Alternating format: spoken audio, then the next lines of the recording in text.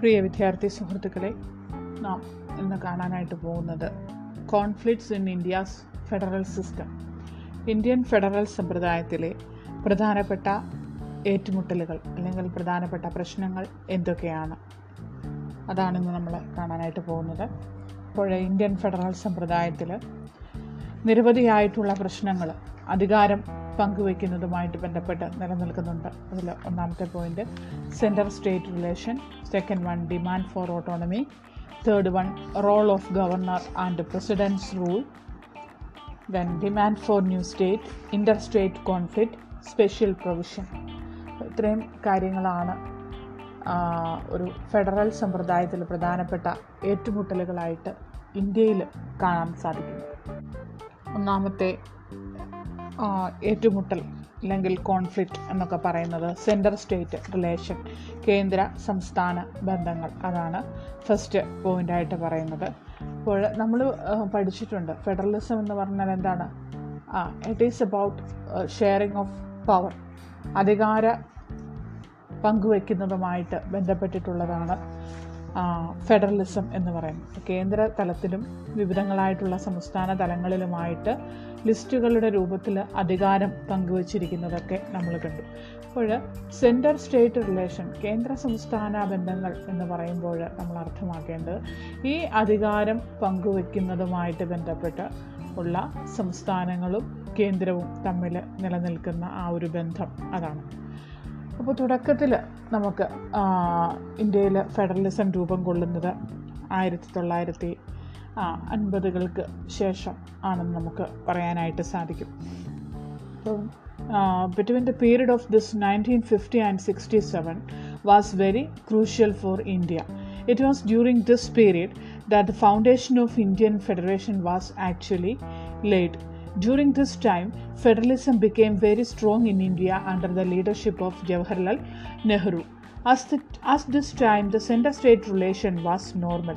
This was mainly due to the one-party dominance of Congress party.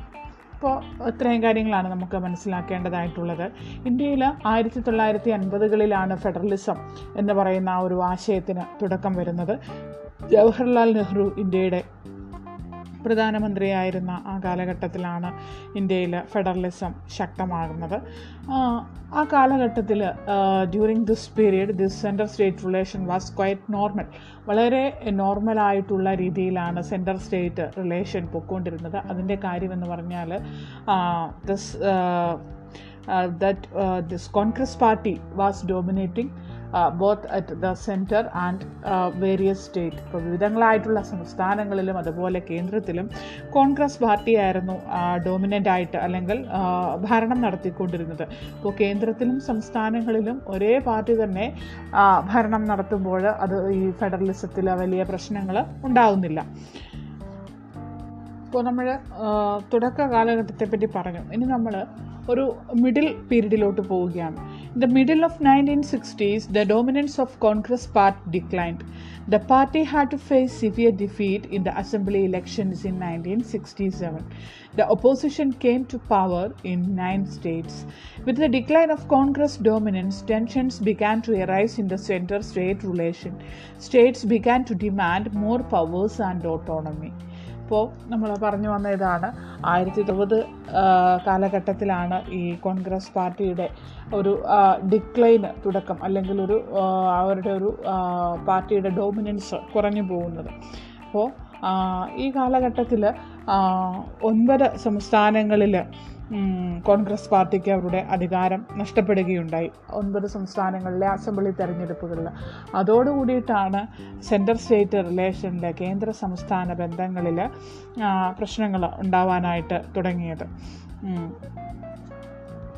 ഇപ്പോൾ സംസ്ഥാന ഗവൺമെൻറ്റുകൾ, കേന്ദ്രം ഭരിക്കുന്നത് കോൺഗ്രസ് ആണ്.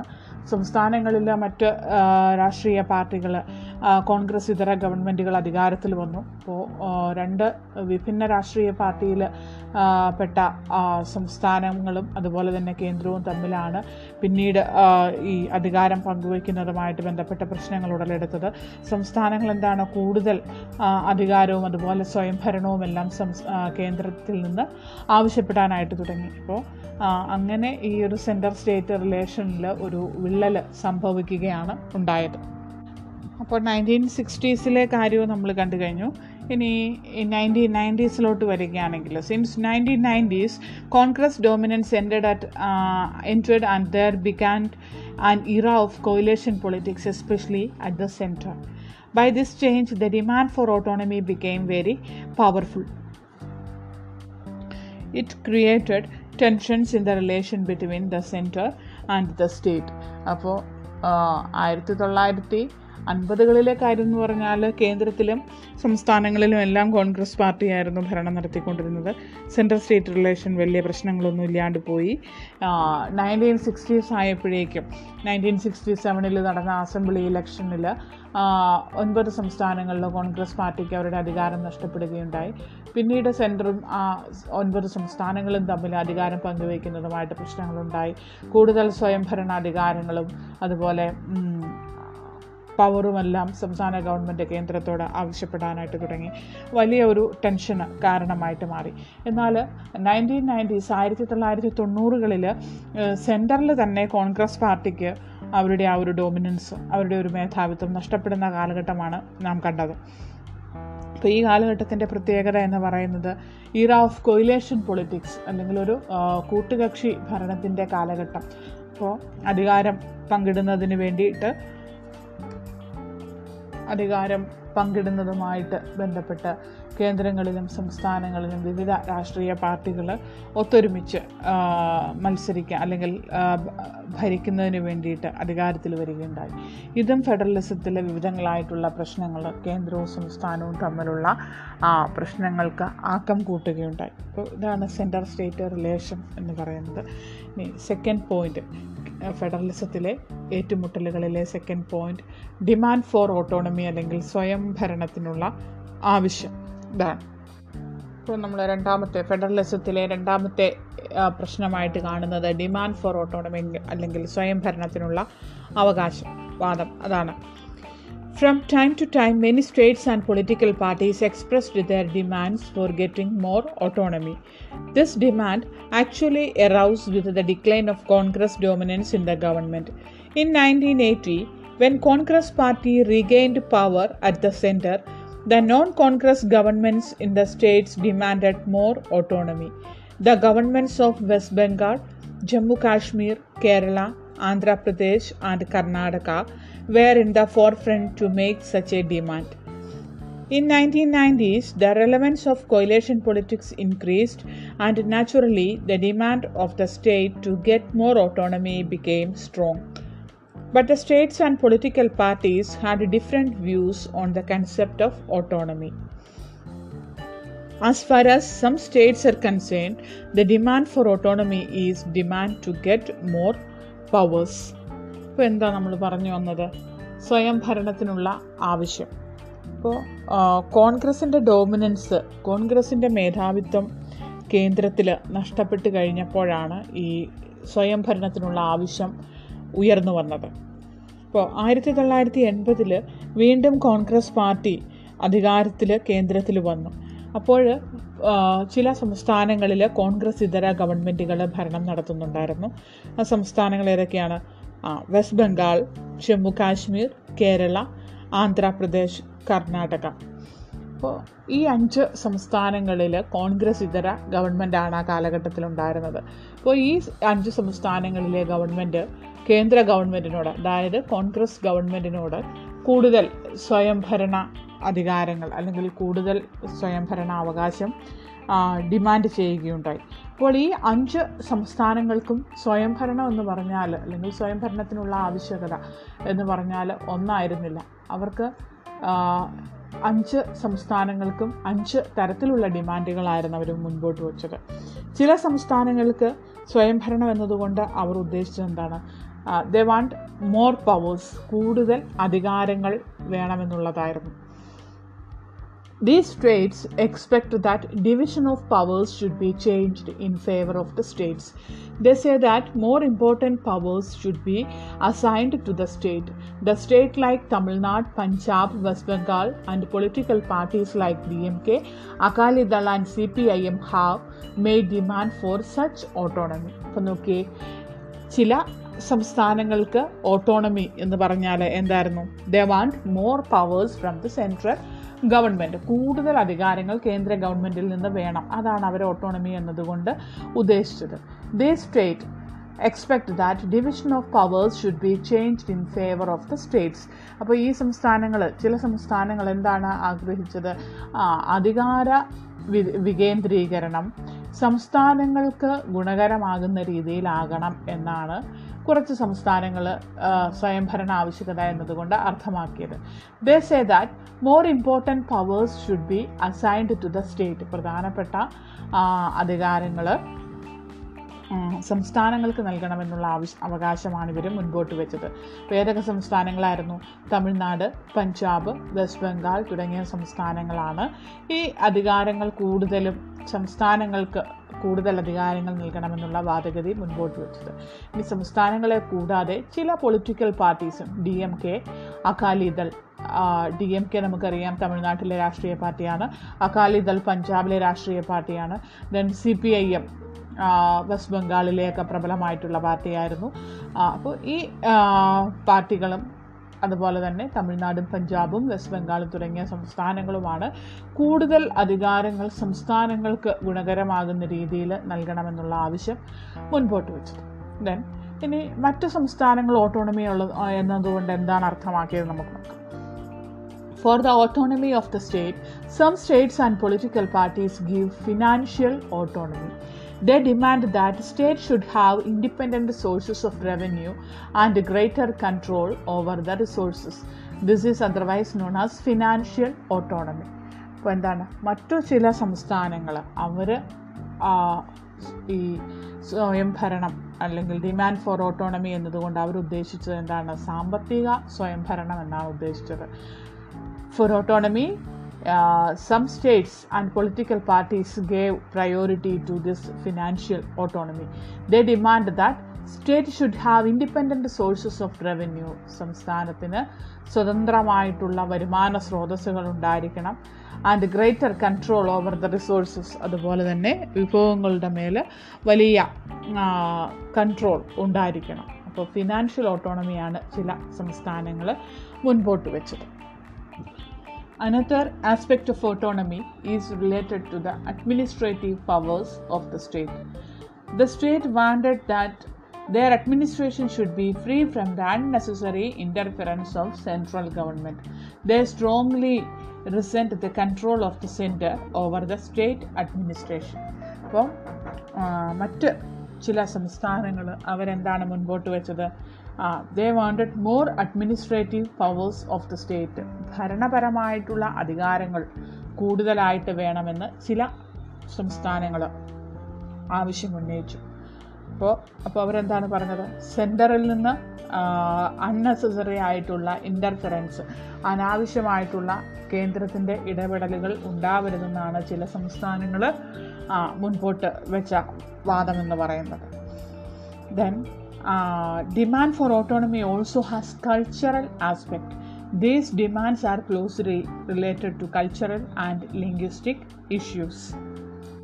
The agitations in Tamil Nadu against the imposition of Hindi language and the demand for advancing Punjabi language and culture are the instances of this. Some states feels that there is a domination of Hindi-speaking areas over the others. In 1960s, there was strong agitations in some of the southern states against the imposition of Hindi language. അപ്പോൾ ചില പ്രദേശങ്ങളിലെ സംസ്ഥാനങ്ങൾക്ക് അല്ലെങ്കിൽ ചില സംസ്ഥാനങ്ങൾക്ക് ഈ autonomy എന്നതുകൊണ്ട് അവരർത്ഥമാക്കിയത് ഒരു കൾച്ചറൽ ആൻഡ് ലിംഗ്വിസ്റ്റിക് ഇഷ്യൂ ആണ്. കൂടുതലായിട്ടുള്ള സാംസ്കാരികവും ഭാഷാപരവുമായിട്ടുള്ള അധികാരങ്ങൾ കൂടുതൽ നൽകണം. അതിനുദാഹരണമാണ് agitation in Tamil Nadu against the imposition of Hindi language. Hindi ഭാഷയ്ക്കെതിരെ തമിഴ്നാട്ടിൽ ഉടലെടുത്ത പ്രക്ഷോഭവും അതുപോലെ തന്നെ advancing Punjabi language and culture are instances of this. Some states feels that there is a domination of Hindi speaking areas over the others. അപ്പോൾ ചില സംസ്ഥാനങ്ങൾക്ക് ഒരു ഫീൽ ഉണ്ടായി, ഹിന്ദി ഭാഷ സംസാരിക്കുന്ന സംസ്ഥാനങ്ങൾ മറ്റു സംസ്ഥാനങ്ങളുടെ മേൽ ഒരു ഡോമിനേഷൻ, ഒരു മേധാവിത്വം കാണിക്കുകയാണെന്നൊരു ഫീല് വരികയുണ്ടായി. അതിനെ തുടർന്ന് 1960 സതേൺ സ്റ്റേറ്റ്സിൽ ഈ ഹിന്ദി ഭാഷയെ പ്രോത്സാഹിപ്പിക്കുന്നതിനെതിരെ ഒരു വ്യാപകമായിട്ടുള്ള പ്രതിഷേധങ്ങൾ ഉടലെടുക്കുകയുണ്ടായി. അപ്പോൾ നമ്മളിപ്പോൾ കണ്ടത് ഡിമാൻഡ് ഫോർ ഓട്ടോണമി എന്നുള്ള ടോപ്പിക്കാണ്, അല്ലെങ്കിൽ സ്വയം ഭരണത്തിനുള്ള ആവശ്യം. ഡിമാൻഡ് ഫോർ ഓട്ടോണമി അല്ലെങ്കിൽ ഓട്ടോണമിയായിട്ട് ബന്ധപ്പെട്ട്, സ്വയംഭരണവുമായിട്ട് ബന്ധപ്പെട്ട് പല സംസ്ഥാനങ്ങൾക്കും പല കാഴ്ചപ്പാടുകളാണെന്ന് നമ്മൾ കണ്ടു. ചില സംസ്ഥാനങ്ങൾക്ക് എന്താണ്, they want more powers from the central government, കേന്ദ്ര ഗവൺമെൻറ്റിൽ നിന്ന് കൂടുതൽ അധികാരങ്ങൾ വേണം.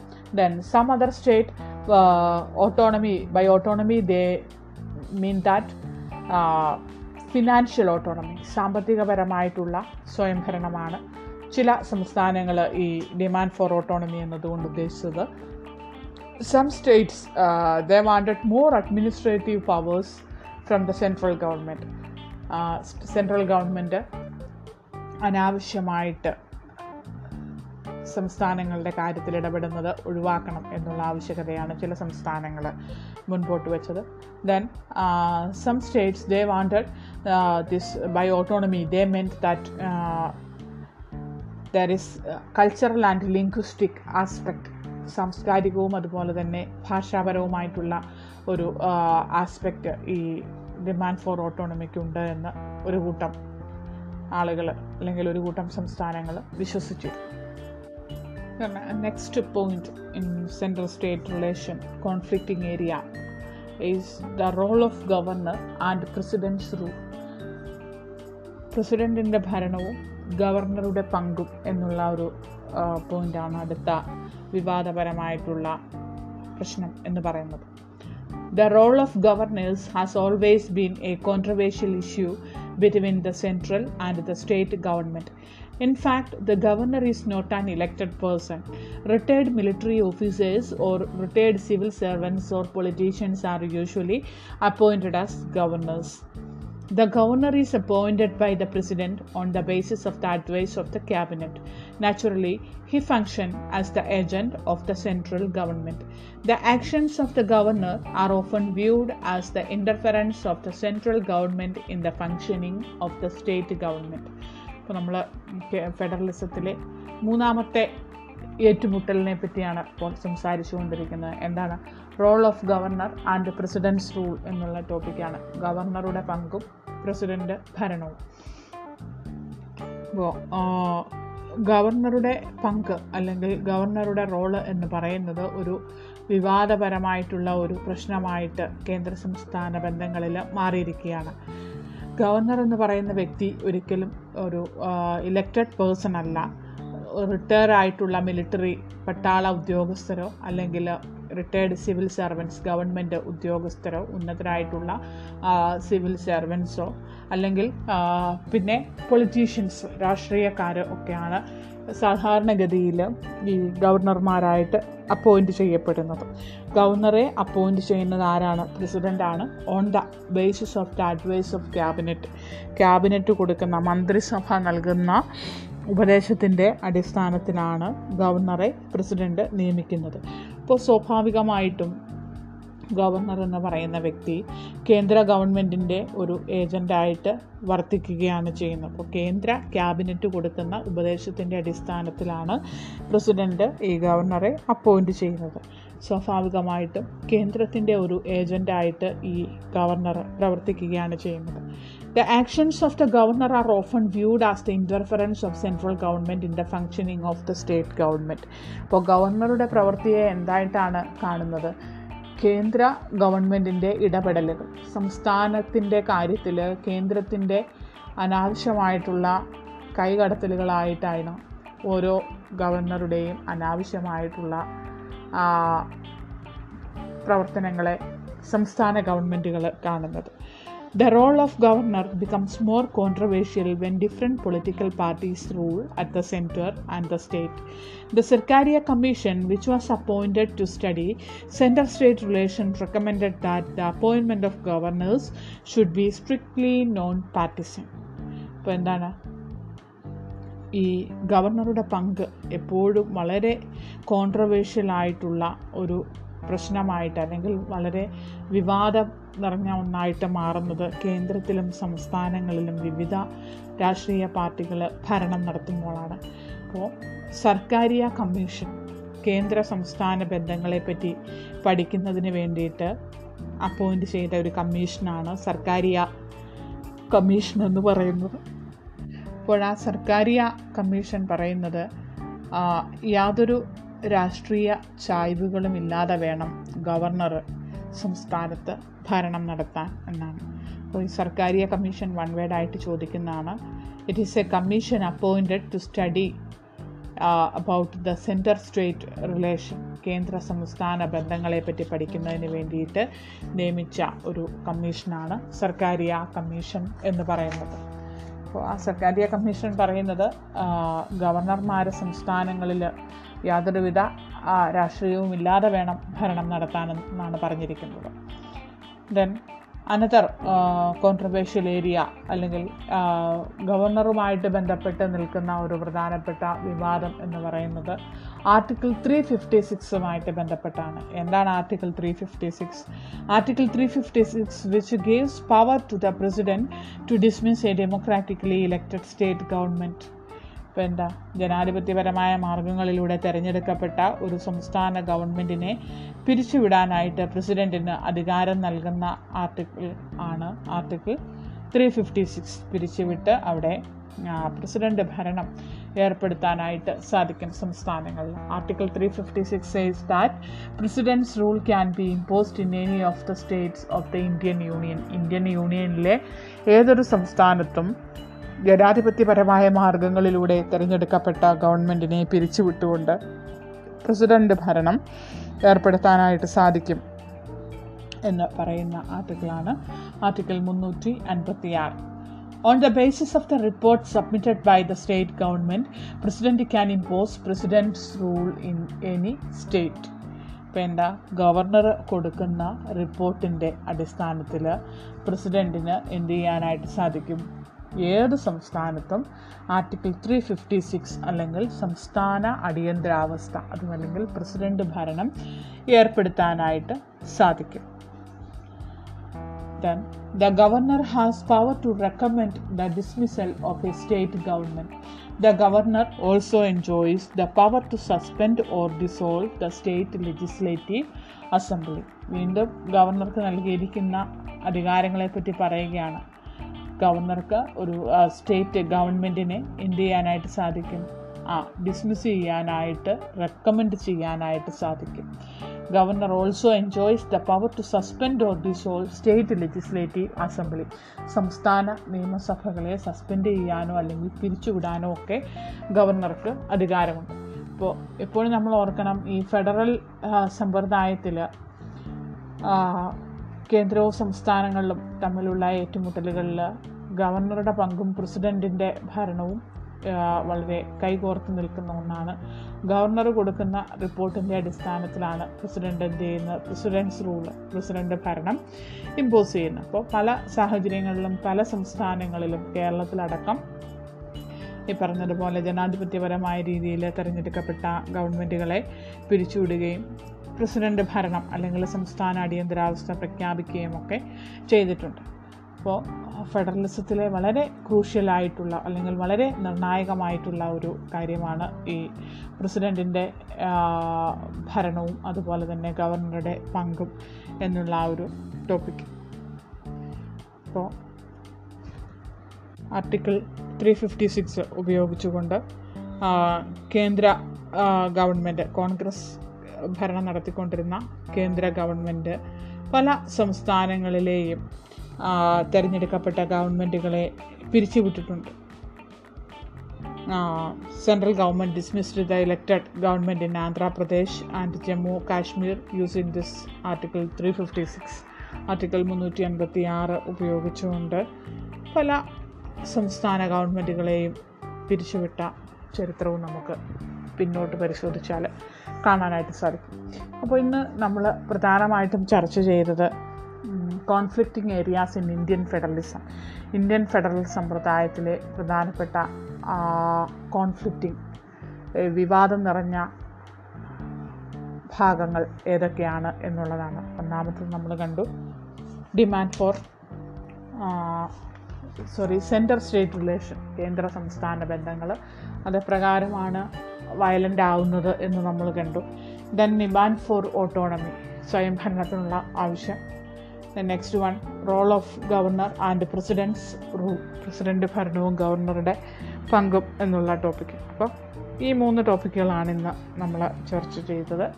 ഇത് ടെക്സ്റ്റിൽ വളരെ വിശദമായിട്ട് തന്നെ കൊടുത്തിട്ടുണ്ട്. അത് വായിച്ച് ഇന്ന് തന്നെ ക്ലാസ് കേട്ടതിന് ശേഷം നോട്ട് എഴുതാനായിട്ട് കുട്ടികൾ ശ്രദ്ധിക്കുക. അപ്പോൾ എല്ലാവർക്കും നല്ല ഒരു ദിവസം ആശംസിക്കുന്നു. നന്ദി.